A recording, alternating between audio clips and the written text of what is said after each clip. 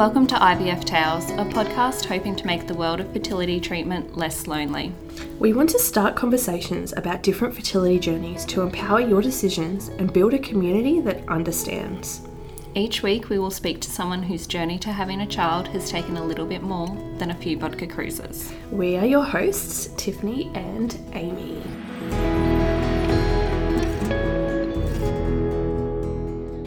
In the spirit of reconciliation, IVF Tales would like to acknowledge the traditional custodians of the country throughout Australia and their connections to land, sea and community. As we continue to share fertility stories, we would like to recognise the long-standing knowledge of the traditional custodians of the land upon which we meet today, and pay our respect to their elders past and present, and extend that respect to all Aboriginal and Torres Strait Islander peoples today. Hi. Hello. Listeners. Yeah, so we're struggling with our intros and how we would like to say hello to everyone.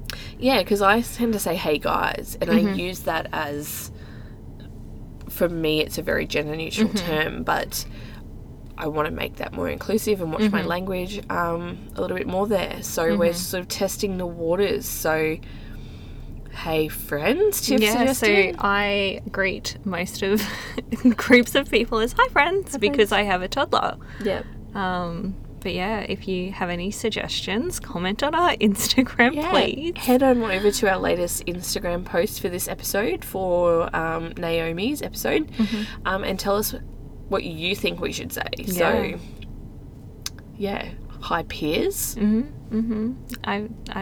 That just reminds me of like Piers Morgan. So, is that what he says? No, just because it's close to his name and he makes me angry. Oh, he is a bit of a dick. Did you see that thing? I saw it on TikTok where he got called out on his like obsession with Megan. Yeah. And he like stormed off. And he's like, I don't need to listen to this shit. And it's like, but we all need to listen to your shit about her.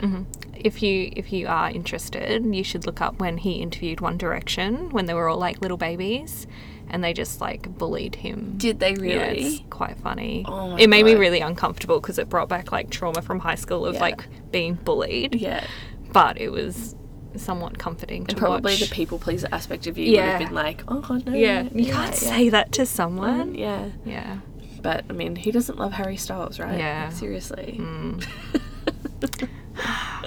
Harry. I mean, I can tell you now, if either of my children came home with Harry Styles, I would be, as their partner, I would be really happy with that. I was playing a song in the car and Joe's like, are you even old enough? Like, is he even old enough for you to be, like, lusting over? And I was like, oh, shit. Is he? How old is he's he? like 20-something. Like, okay. it's still inappropriate. Today's episode is where we interview Naomi. Yeah. She tried for a baby for about 4 years. Yes. Tiff's wildly pulling up the notes on her phone on Naomi's episode. We got very distracted. We did, yeah. But yeah, so I think when we were speaking to Naomi before interviewing, we were sort of talking about like what happens when you move on from IVF, and that was something that was on Naomi's mind. A lot, yeah. Yeah, so she's had quite a few different things going on with polycystic ovaries, level 4, stage 4 endometriosis. Yep. Which I think from memory, bearing in mind we recorded this nearly 12 months ago, she actually had a frozen pelvis and needed to see an endo specialist in Sydney, but that was missed, I think, from memory, wasn't it? Like, for her first IVF rounds. And so she's also got what's called mixed connective tissue disease, which affects muscles and joints, and she said it's similar to lupus. So she's got a lot of different, again, it's sort of like a multifaceted, multi-layered approach to treatment. And so we do talk a lot about what it's like to face the prospect of not having a child from IVF, and she's really open in talking about coping with that prospect. And we also dive into how her being so open about her treatment has impacted her in like immediate relationships with her friends and family and stuff as well, which I think is another aspect that we all encounter too. So we hope you enjoy listening to today's episode. Thanks so much for joining us today, Naomi, on IVF Tales. Thanks for having me. No worries. If you'd like to just get us started and tell us a little bit about yourself and introduce yourself to the listeners. Yeah, so my name's Naomi. I live on the central coast of New South Wales, which is partway between Sydney and Newcastle for those in other parts of the country. I live with my husband Dane. He's 37, I'm 36, and we've got two beautiful rescue pups, Biscuit and Cinder. I work in administration and customer service for a non-profit, and my husband's a carpenter. And we have been together for almost 8 years, married for 4 years. But we actually met in our early 20s. And so we'd known each other for 8 years before we got together, and then met up again later, which was nice. And we have been trying for a baby for 4 years. Mm-hmm. Awesome. Well, did you just want to get us started with your fertility story?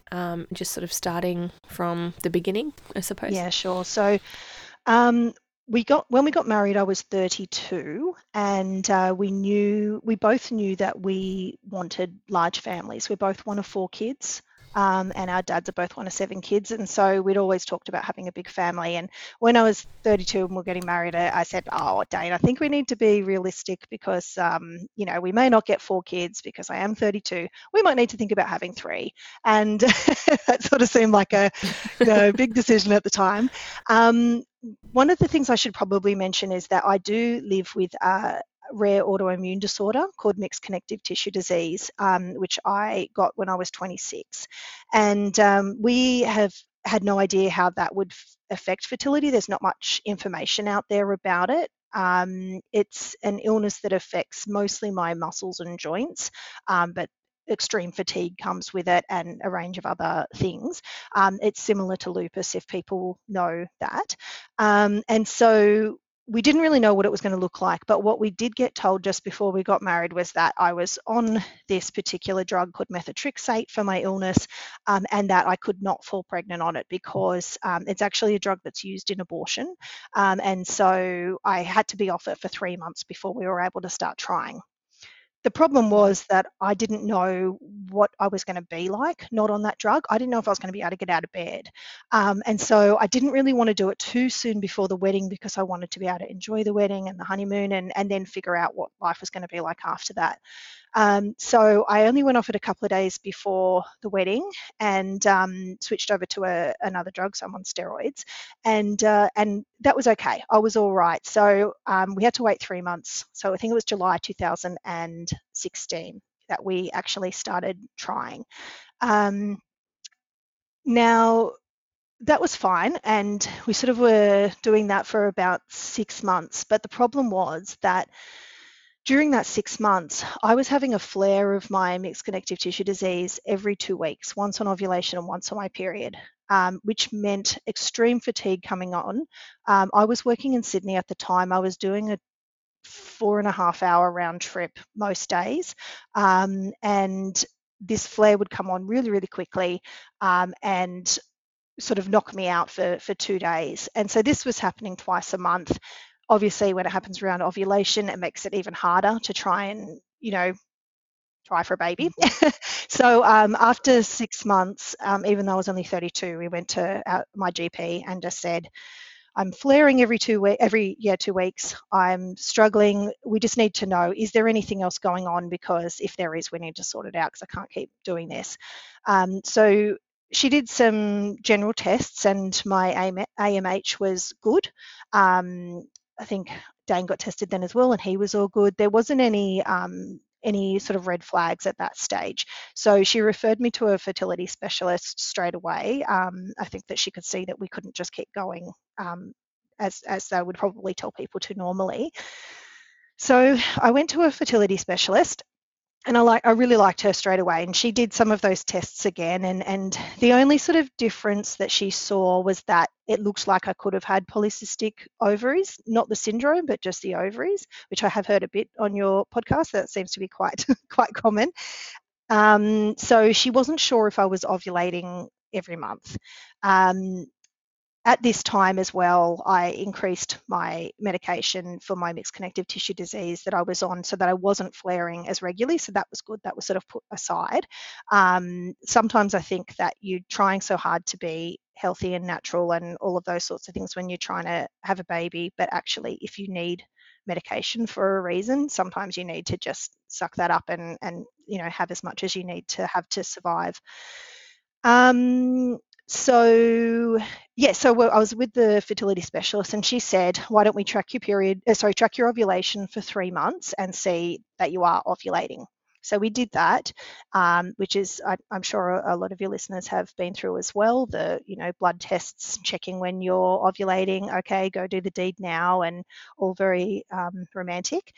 And they found out that I wasn't ovulating every time. I think it was 2 out of the 3 times I did.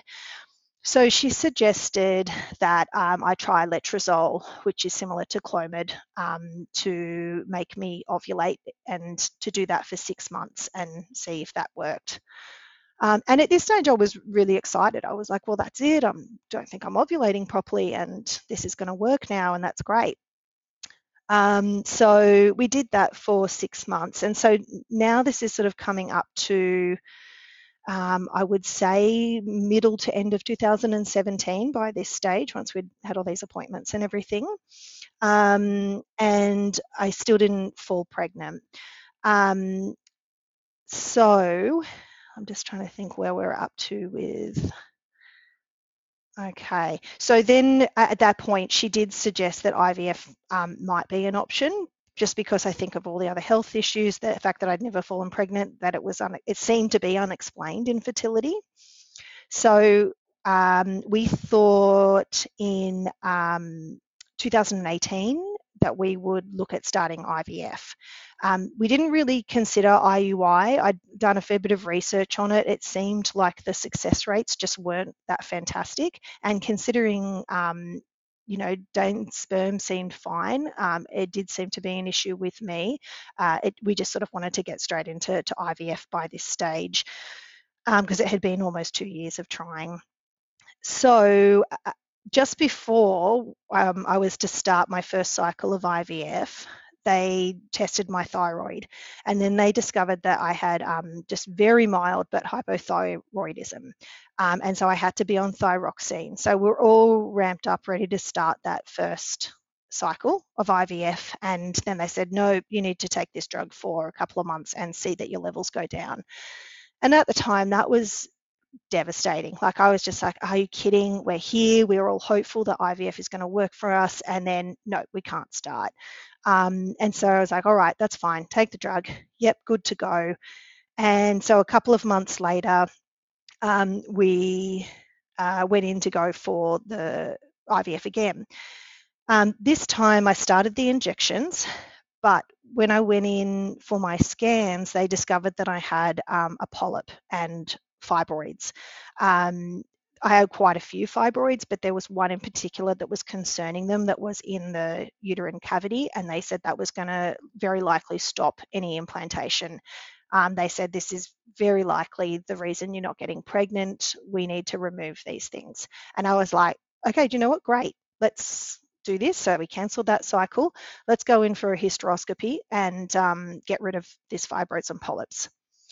I said to my doctor, look, if I'm going under, do you want to just do a laparoscopy? I didn't know if this is how it works. Like, you can just, if you're under, do whatever you can do in there. But I said, if I am, can you do a laparoscopy and just rule out endometriosis? I said, I don't have painful periods. My periods are normal. Like, I have no reason really to think, as far as I was aware, that that I had it.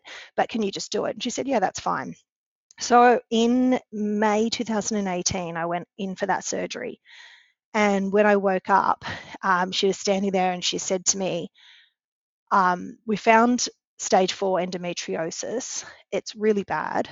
It's everywhere. It's what we call frozen pelvis. She said, I couldn't get in. I couldn't do anything. She said, you need to see an endo specialist in Sydney. And I was just like, what? Because people have said to me, "Oh, it could be endo," and I was just like, "I don't have endo. Like, I don't have painful periods. Like, it's absolutely fine. I've never had an issue." Of course, I had been on the pill for many, many years, um, and so I was like, "Right, okay." But then again, I was like, "Well, that's it. I've got endometriosis. That's why I'm not falling pregnant." And so we booked in with this really highly recommended specialist in Sydney, and went and saw him, and he was great. He explained it all to me. He had me do like a survey to answer all these questions which I'd never even looked at, and one of the things that it did say was that one of the signs of endometriosis was painful sex, and this was something that I had just, ruled out. I just thought that that's what it was like for me, and you just have to put up with it. And to realize that it could have actually been a symptom of this was like, oh, wow.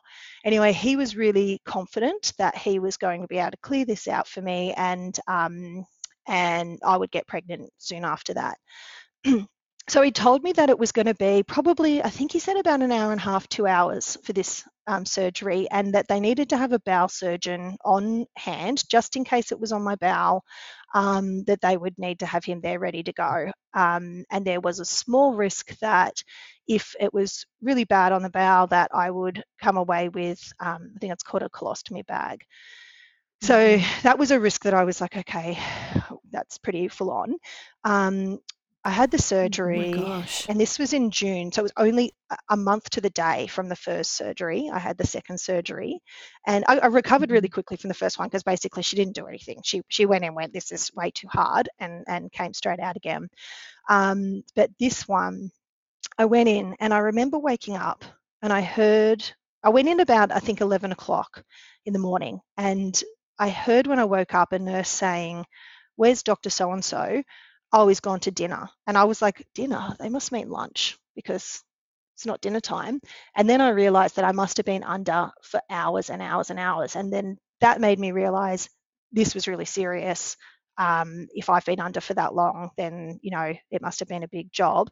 And then I've thought, gosh, if it was that long, then my bowel was involved. And so do I have a colostomy bag now? And just all of these thoughts just rushed through my head. And I was totally like, what am I going to do?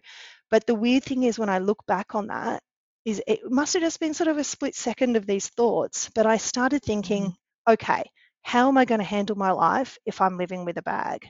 How do I move on with this and be okay with this? And I really hang on to that memory because it proves what my mind can be like, to be like, okay, this might have happened, and I'm going to be okay, and this is how I'm going to deal with it.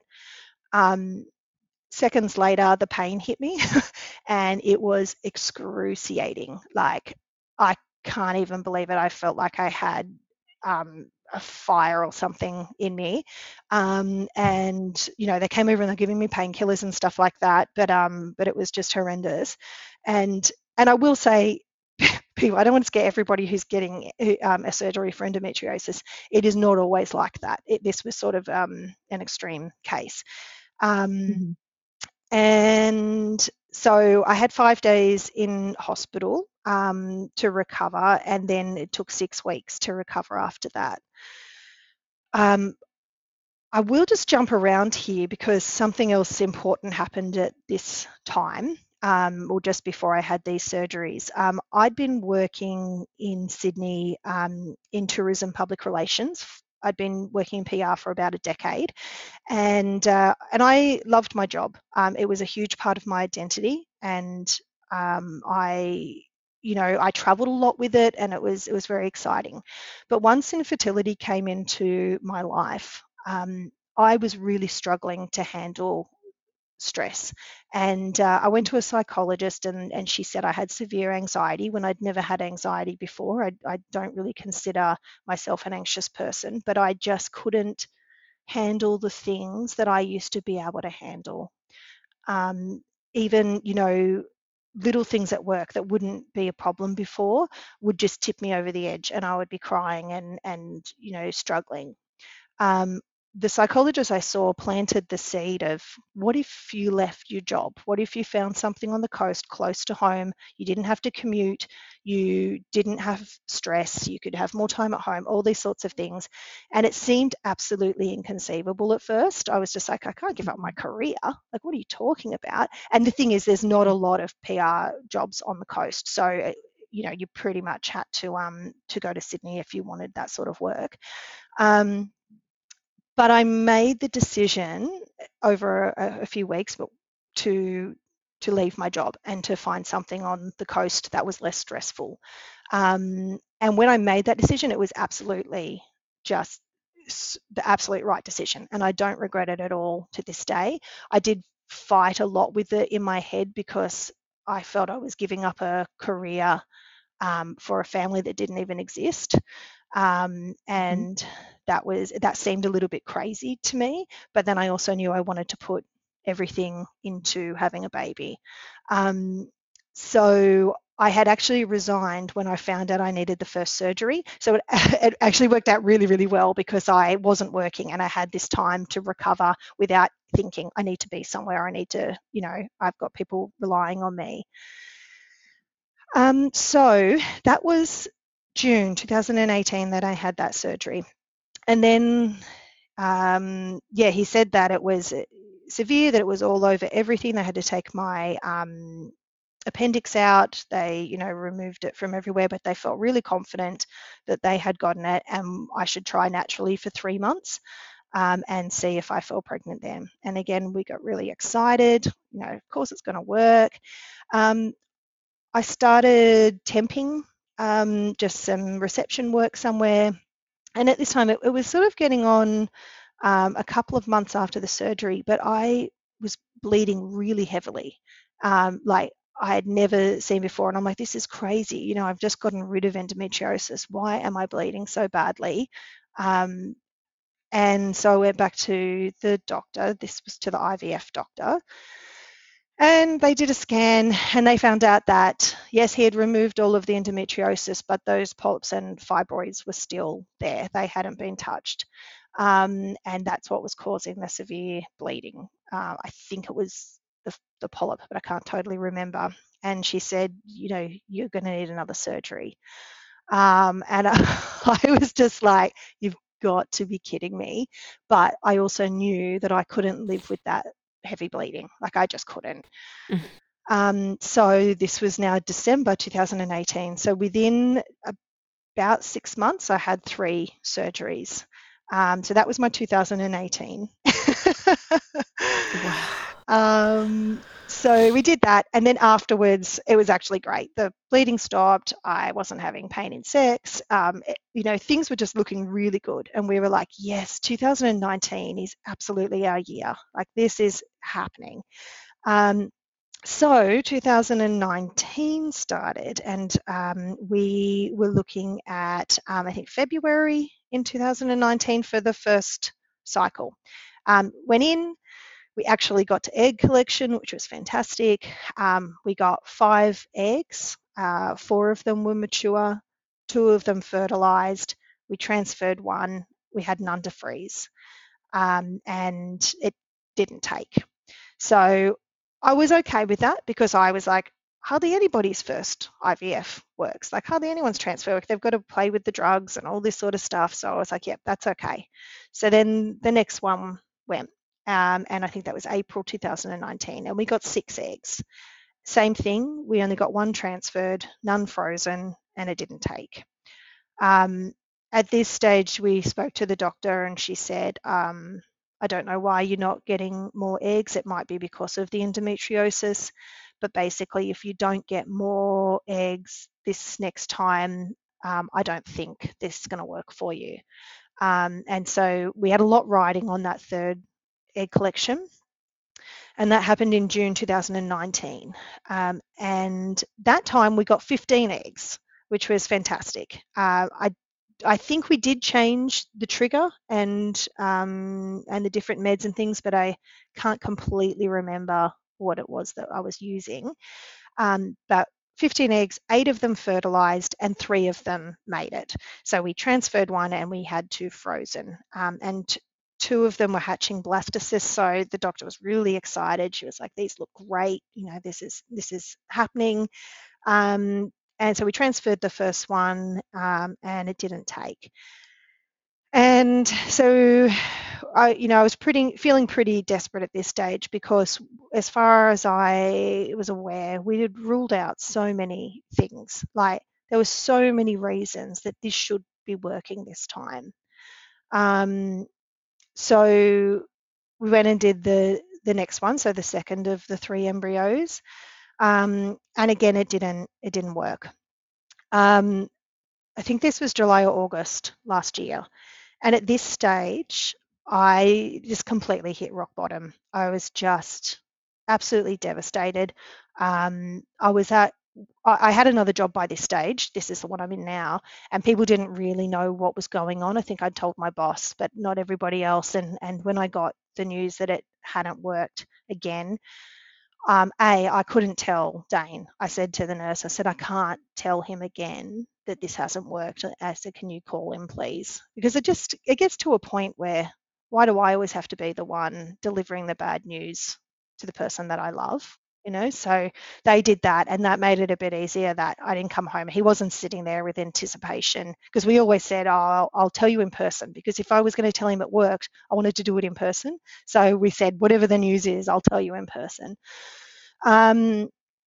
So yeah, I was at work, and I just broke down and was just, most people had left, but there were about 4 women that I work with, and I was just pretty much sobbing my heart out, and they were like, "What's happened? What's happened?" And I was just like, "I can't have a baby." And that was hard for them, because they didn't know everything that was going on, and so I'm sure they wanted to say, "Yes, you will," and stuff like that. But they were actually really good. They all sat there and listened and sort of supported. But what that sort of I guess triggered in me was, what's going to happen now? Like, we still had 1 embryo in the freezer, but I knew I was completely burnt out, and we decided to take a break. We had a trip to the Whitsundays booked, and we also had a trip to Bali booked. And so we thought, let's just go on these holidays, let's have a break. And yes, of course, I got comments from people, "You probably feel pregnant now because you're going on holidays." You're going to relax and it's going to happen. And yeah. And of course, there's that little bit in your mind. You want to punch those people in the face. There's that little part in your brain that's like, maybe I'll be that person, but no. But what happened on those holidays was, I started to think, there's a really good chance that I'm not going to have a baby, that we are not going to have the family that we have dreamt of. And how am I going to be okay with that? I think the thing was that I had never ever imagined my life without a family. And it's not that I would say I was suicidal. I definitely wasn't suicidal, but I could not see a purpose in life without kids. I was just like, what on earth will I do? And I realized that that's probably quite offensive to people who choose not to have kids, or that they're just not in that stage of their life to think, what's the purpose of life without them? But that's what I felt like, and that scared me. And so I thought, I need to figure out who I am without a family, because that's just, I can't live an unfulfilled life just because I don't have kids. So I started thinking about who I used to be before I became completely obsessed with baby making. And I joined a local community theatre group, and which was fantastic, because mums of young kids don't have time to be in a drama group. So there was nobody there my age. Nobody asked me about kids. There was a lot of older women. There were a couple of, people in their early 20s and stuff like that. But it was a real escape from it. And I could just go and go into these scripts and things like that and not think about anything else. And I found that incredibly healing. I also threw myself into my book club that I have with a couple of girlfriends, love reading. I joined an aqua cycle class and an aqua aerobics class because I do have limitations with what I can do because of my health. And again, there weren't really many young mums in those classes either. It's a lot of older women, and so I just sort of was finding different parts of me, and I did a lot of writing as well, um, and then all of a sudden I started to feel like, wow, I'm someone who has hobbies. That just hasn't been me for so many years, and there's things outside of trying to conceive. So we had planned to start use the last embryo in say I think November or December last year. But then one of our dogs needed two very expensive surgeries, and because they're our children and we absolutely love them, and there just was no option for us to not do this for her. All of our IVF money went into the dog. And so we had a very extended break. We were going to start again in February, March this year, but then COVID obviously happened. And so we didn't. And what I have done differently as well in this time, when I've had a lot of time to think about what I want to do, I've started seeing an acupuncturist, which I never really thought that I would do. And I don't know if that's going to help, but I really love seeing her. She is a fertility specialist. I get a very full-on massage on my abdomen from her while she tries to break down the scar tissue from endometriosis. And I find it really enjoyable to go and see her. So we'll see if that has any impact. I've also gone gluten-free recently, another thing I never thought that I would do, but for my autoimmune disorder and also for fertility, I thought, what the heck, I'll give it a go. And so now we are waiting to do the transfer of our last embryo. We don't know if this will be the last egg collection. I'm definitely in a better state of mind, I think, while we still have one embryo in the freezer, for it to be our last one. But the reality is we haven't done genetic testing. So we still could be doing that. After that, we could still do egg donation. After that, we could look into surrogacy. There could still be many, many years of this. And I don't know if we want to keep doing that. We need to figure that out, but that is where we're at the moment.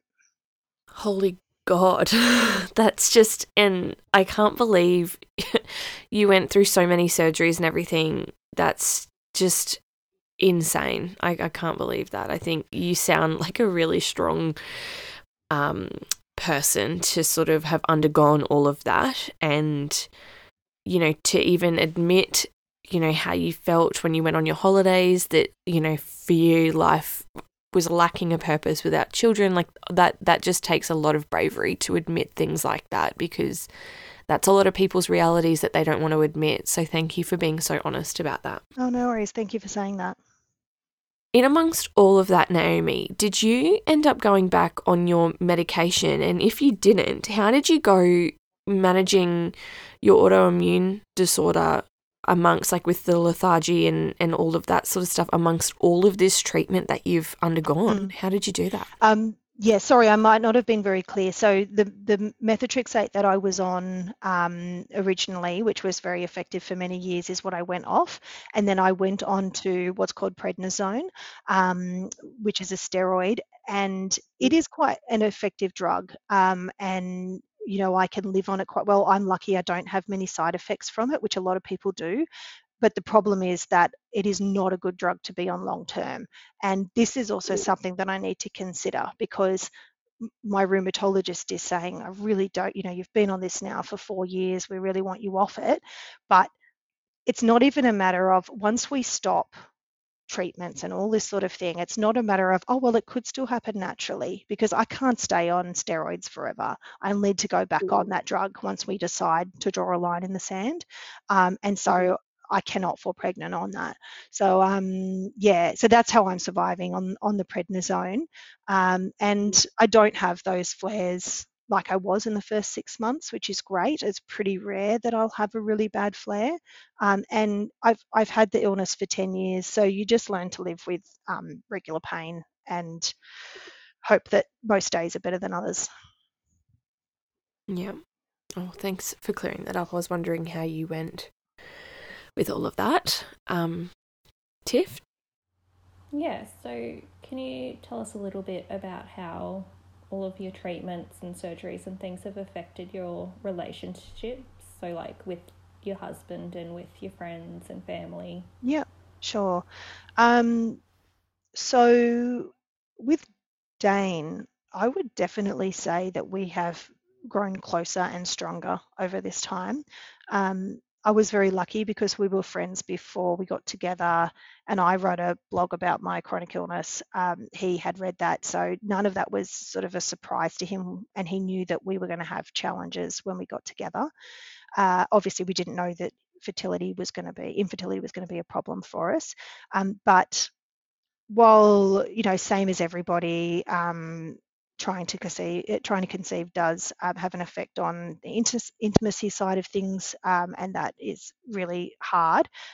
But apart from that, we just love being together and we have a really good time, and so I have no concerns. It's been 4 years of that now and been together 8 years, so I don't have any concerns that this could break us. One of the relationships that it has had a big impact on, I would say, is with my mum. Um, Mostly as well because my little sister had her first baby 6 months ago, and that was an incredibly hard thing on our relationship, but also um, the fact that she was able to make my parents grandparents and I wasn't able to do that. And haven't, even if I do have kids now, she gave them the first grandkids, and that was a really hard thing to process. And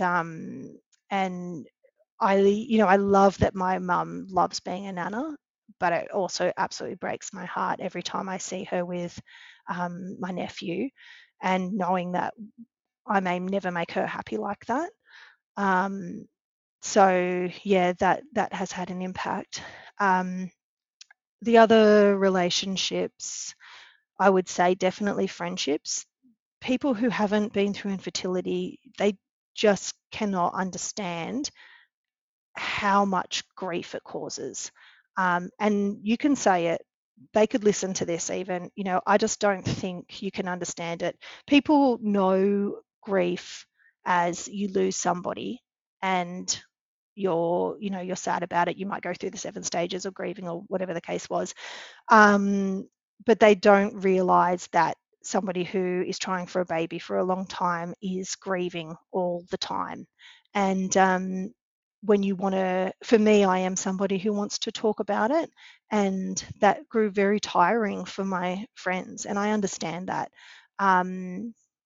So I don't think that I lost any friendships through it, but there have been times when I have had to tell myself just to pull away because I think it gets boring, to be honest. It hasn't changed. I haven't got good news to share, and it's in my thoughts. Not so much now, but definitely for the first 3 years, it was in my thoughts 24/7, and there was nothing else I could see. And so, yeah, I understand why that impacted the relationships in my life.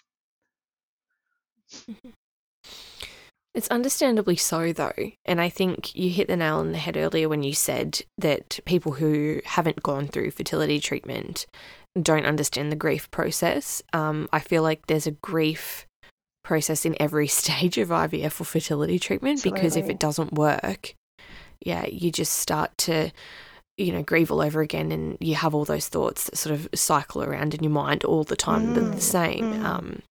And can I just... sorry to interrupt you there.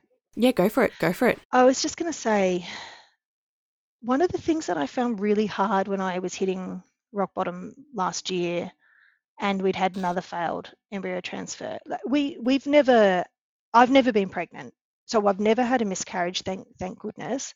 Um, Mm-hmm. but I feel like you still have that loss every single time because you've dreamt of this baby and all of this. Mm-hmm. And what I couldn't understand was that I was sadder than I had ever been, and nobody was sending me flowers. And Mm-hmm. I couldn't grasp that, because if you lose someone, people send you flowers. That's just what they do.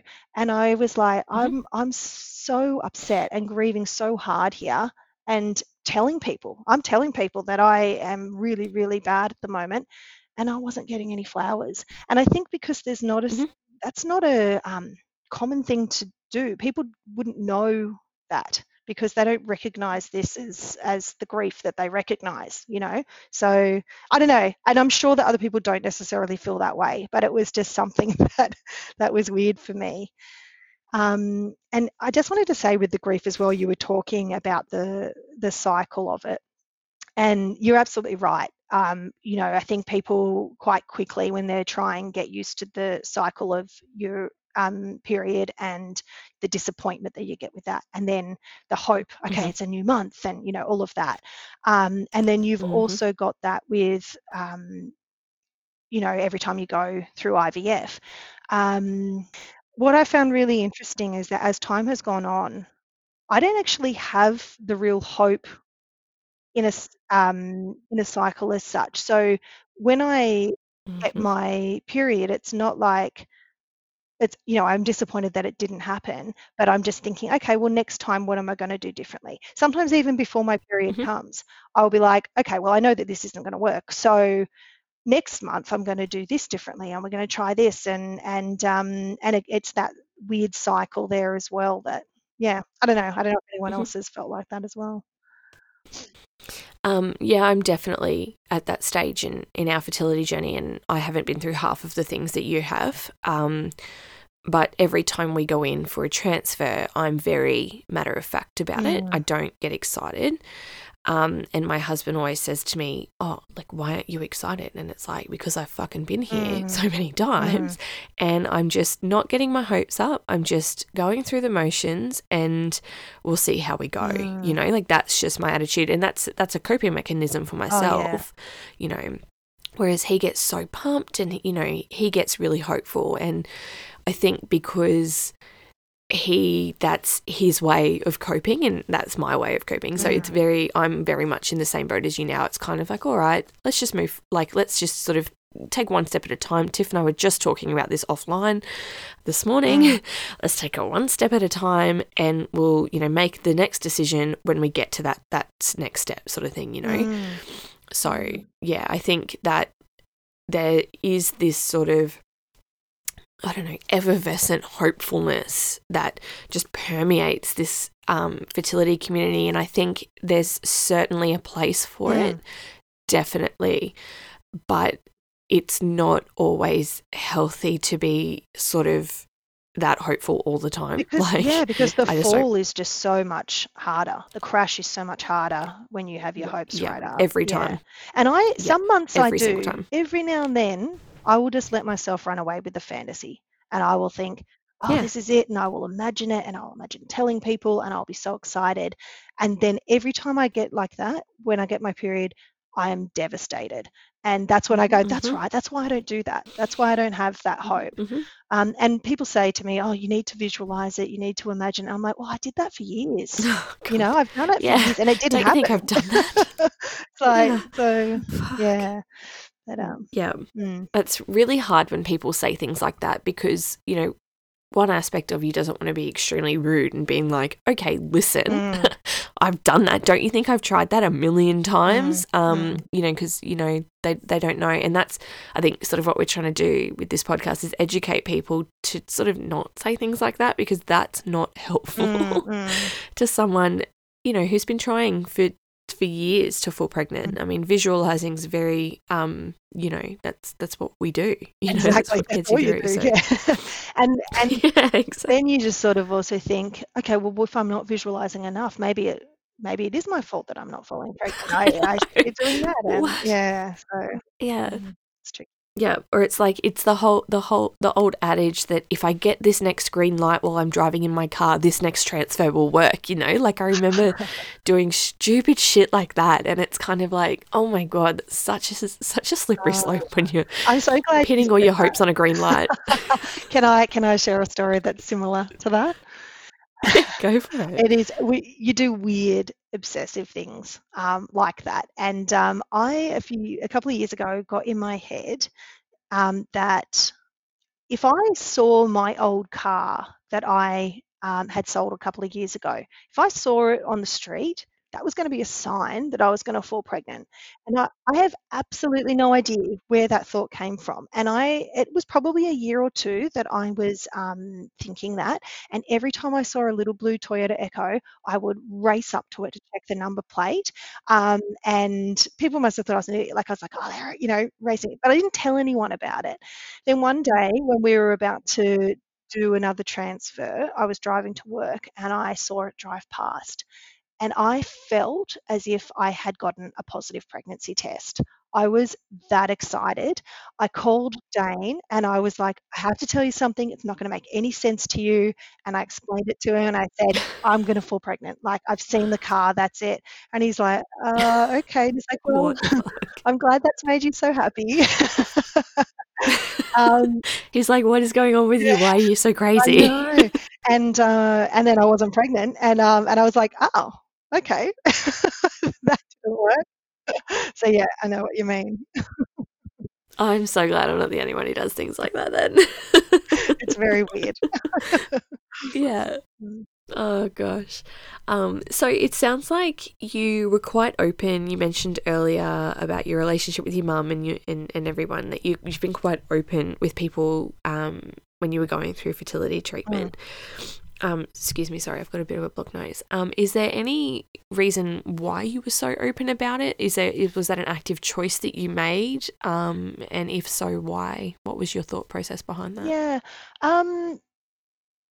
I am a very open person. As I said, I do write a blog about living with the chronic illness, and I have found that very rewarding, and I've found it has helped people understand, just same as you guys with this podcast.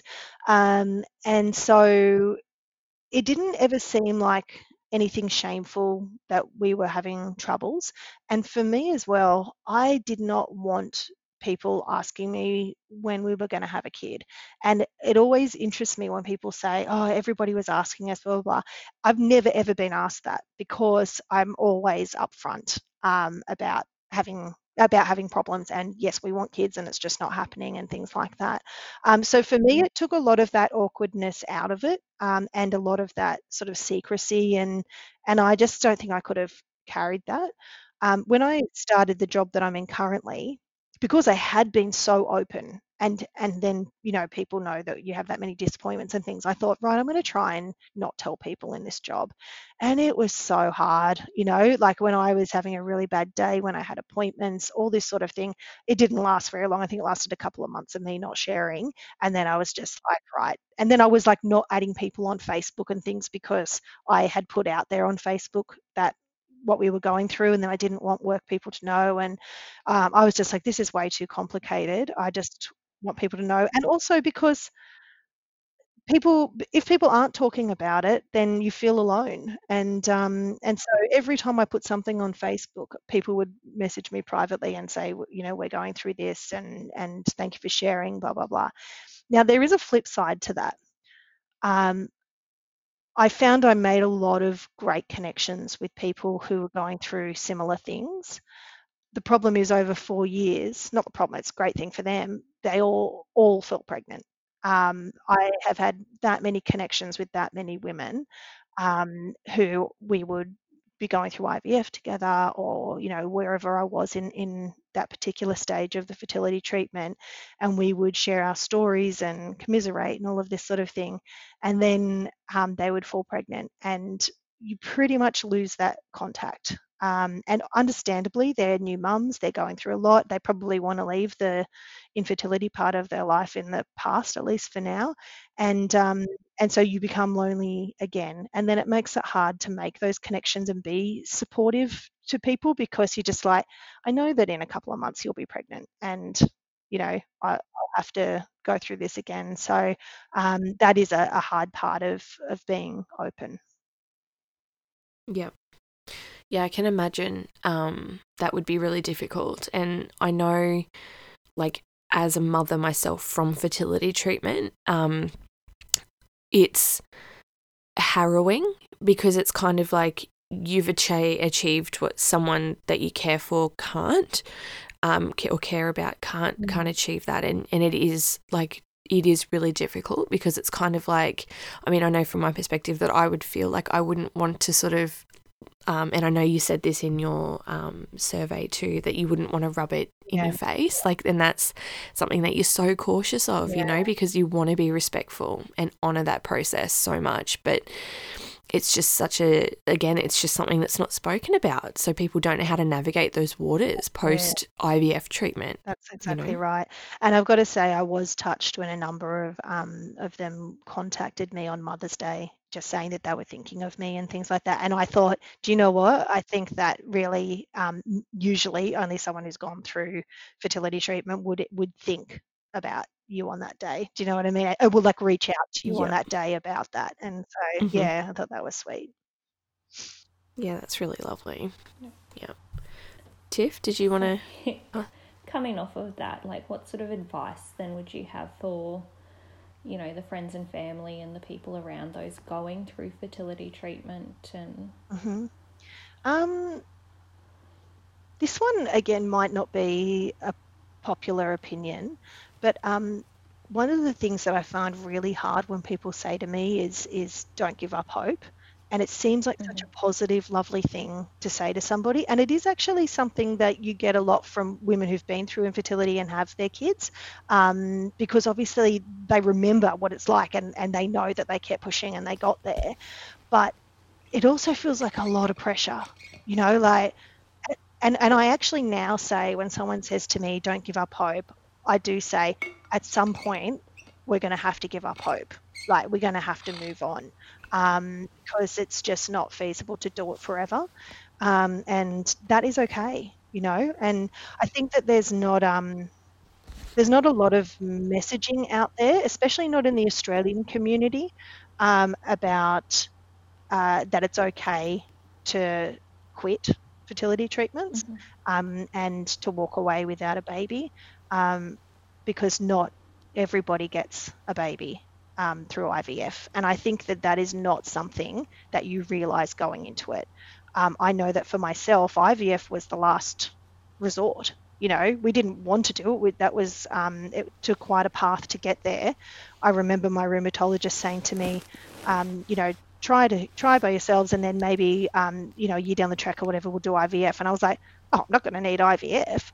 And so it's I'd also suggest maybe not saying things like, are you sure you want kids, while you're juggling your own kids, just because they're being difficult at that time.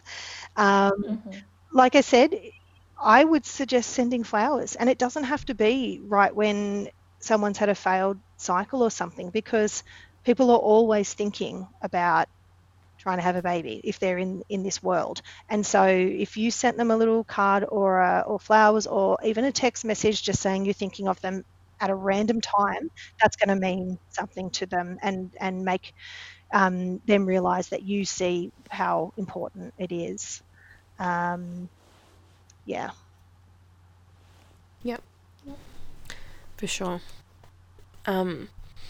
So basically, if you could speak to you at the start of your fertility treatment, what would you say?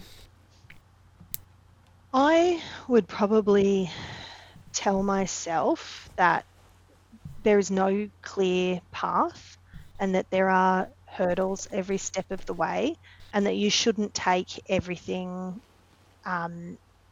for granted, as far as, okay, so if you're doing IVF, what you're going to do is you're going to do injections, and then you're going to do an egg collection, etc., etc.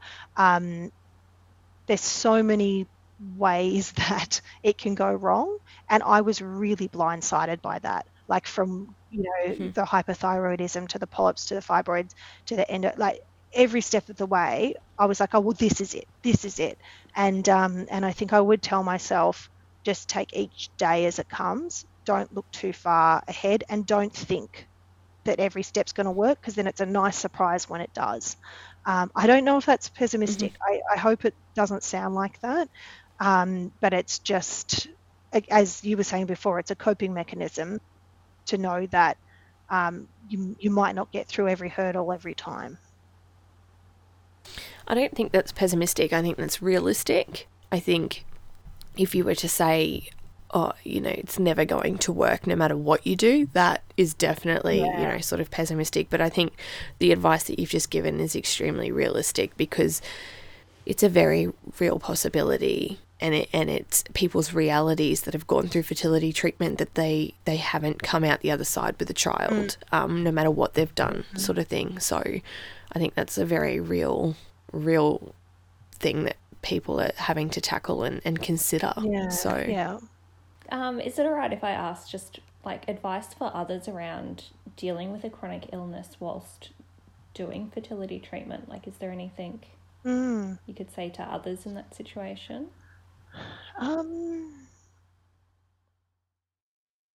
I think being grateful is so important. You could look at this, and looking at all of this on paper while I was preparing for this, it's a lot. And I could very easily feel sorry for myself with all of that. But same with the chronic illness. I've just chosen to try and focus on the positive, the days that I feel good, the fact that I have a fantastic husband, and that I am a very happy person. Focusing on those things has helped me get through the whole situation. The other thing I would suggest is you were in control of your medical history. So don't expect, you're seeing so many doctors. I've got the GP, rheumatologist, my fertility doctor, my IVF doctor, my endometriosis surgeon, the bowel surgeon. There was so many people involved that they're not going to know everything. So you need to take responsibility for what medication you're on. Is it going to mix with anything else? Should you be doing that? Could this be an effect of the mixed connective tissue disease or whatever your illness is? It's nobody else's job, even your doctor who's trying their best. They're a specialist in one particular area. And so you need to be responsible for your whole self. And I read a fair bit about these sorts of things. There's not much out there at all about mixed connective tissue disease and infertility. I am parts of groups. I connect with other people online, and I find that really helpful. But also just being okay with taking time off. And that's a big thing with the job that I'm in now. I get accrued days off once or twice a month, and I don't feel guilty if I need to take a sick day. Whereas before this, in my other job, I wouldn't want to take a day. And sometimes with a chronic illness, or just with the pressure of fertility treatments, you need to just take a day in front of the television and cry if that's what you need to do. So, yeah. Yeah. Or get takeaway. Yeah. If you want to. And chocolate. Yeah. And wine. All of the above.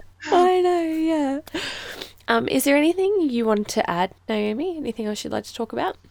I think we've touched a lot of on a lot of the things, but I think that I'll just revisit the fact that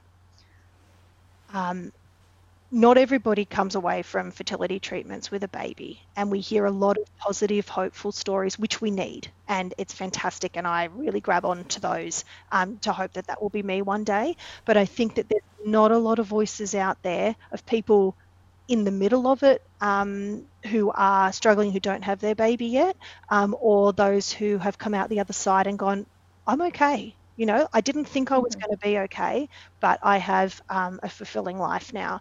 And even now I'm looking at, studying again, changing career fields, becoming somebody for the next stage of my life, and whether that is with a child or not, I'm excited about life. And this time a year ago, if you had asked me if I thought I could be here now like this, I wouldn't have thought it was possible. And so, yeah, I just want to put that out there that, some people don't get a baby, and that's that can be okay. It doesn't have to be the end of everything. But let's hope I get one. For sure, yeah. But I think, it's a really important point to put out there. So thank you. Lovely. Well, thank you so much for joining us today, Naomi. No problems. Thank you for letting me share. It was cathartic.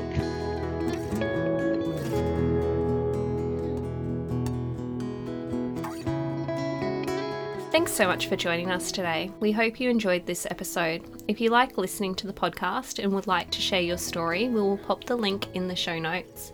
Be sure to hit subscribe so when we release new episodes, it lands straight into your listen now.